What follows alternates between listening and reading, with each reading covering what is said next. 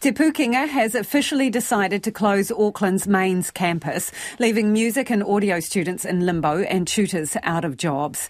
The organisation in charge of bringing together New Zealand's 16 polytechs says MAINZ enrolments have been falling in recent years and the campus has been operating at a significant loss.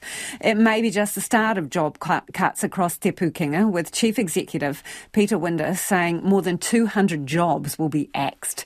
Tom Taylor joins me in the studio with the latest. Tom, what's happened today?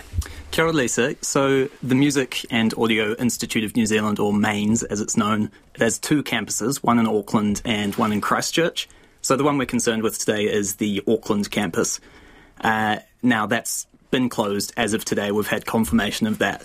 That's despite dozens of submissions requesting that it stay open, coming from leaders of the music industry, people like the Grammy Award-winning producer Joel Little, who works with Lorde, Taylor Swift. The list goes on. So Te Pūkenga's CEO, Peter Winder, has passed down this decision via SIT, the Southern Institute of Technology, which was actually in charge of MAINZ through an interesting kind of relationship there. So today I spoke after the meeting to one of the tutors, Chris Orange, caught up on Auckland's Victoria Street, which is where the old MAINZ campus was before it moved 3 years ago to Mangere. Then in the January floods, that Mangere premises was flooded out. So since the start of the year, students have actually not been able to start their studies at MAINZ. But now about 18 staff members and about 39 students find themselves in a kind of limbo state. So here's what Chris had to say about all that. So Chris, you've just come from the meeting where the future of MAINZ was decided. What happened in the meeting?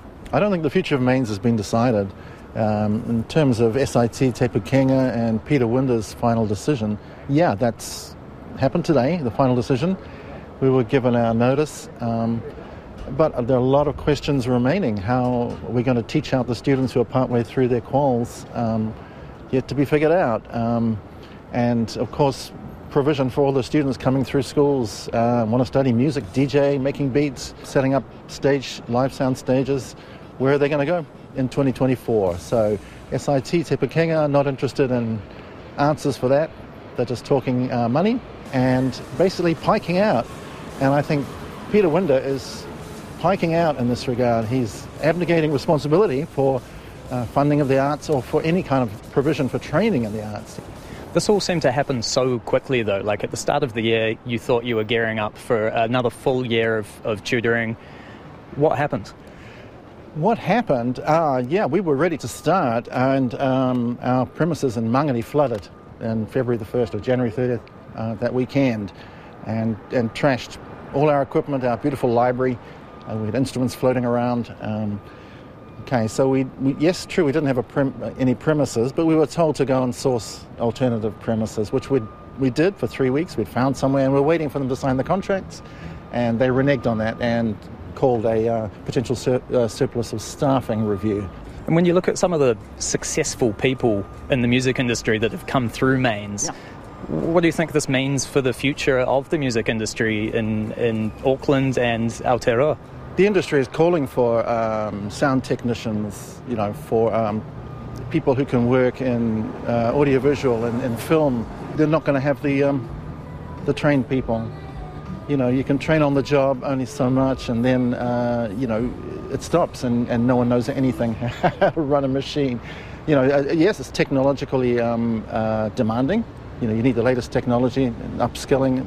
MAINZ does that. Today, the decision is just, it's unconscionable, really. What's this going to mean for students? Like, is there any plan from management in place to get these students through their degrees? Our students, they're talking about what to do now, but the horse has bolted. I don't quite see the logic, really, to lay off all the staff and then to call the students and say, well, if you'd like to finish your degree, how would you like to do it? Because there's nowhere else they can do it.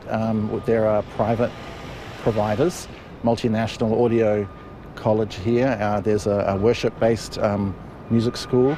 And then there's the Auckland University.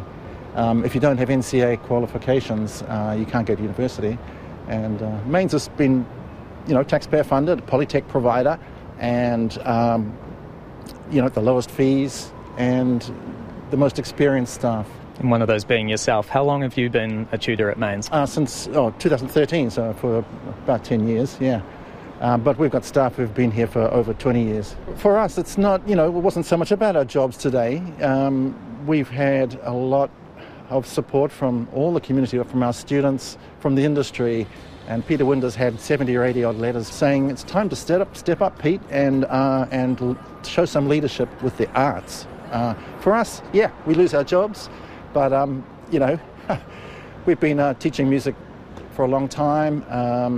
We're hopeful that there will be a provision in Tamaki Makaurau for sound and audio in the future, and our students are certainly waiting to find out. So, Tom, you've got a statement from Te Pūkenga. What does that say? Yeah, so I just received this about 10 minutes ago. They wanted to make sure that they'd been to all of the staff affected before they came back to me. So it says that they've considered all the feedback, all these submissions carefully, but they have decided to permanently close MAINZ in Auckland. This is coming off the back of what they say is several years of significant financial loss for the campus. They say it's not a decision they're taking lightly, and they will be working to provide any assistance to staff and students to potentially redirect their studies to another provider. One of those providers in Auckland is SAE.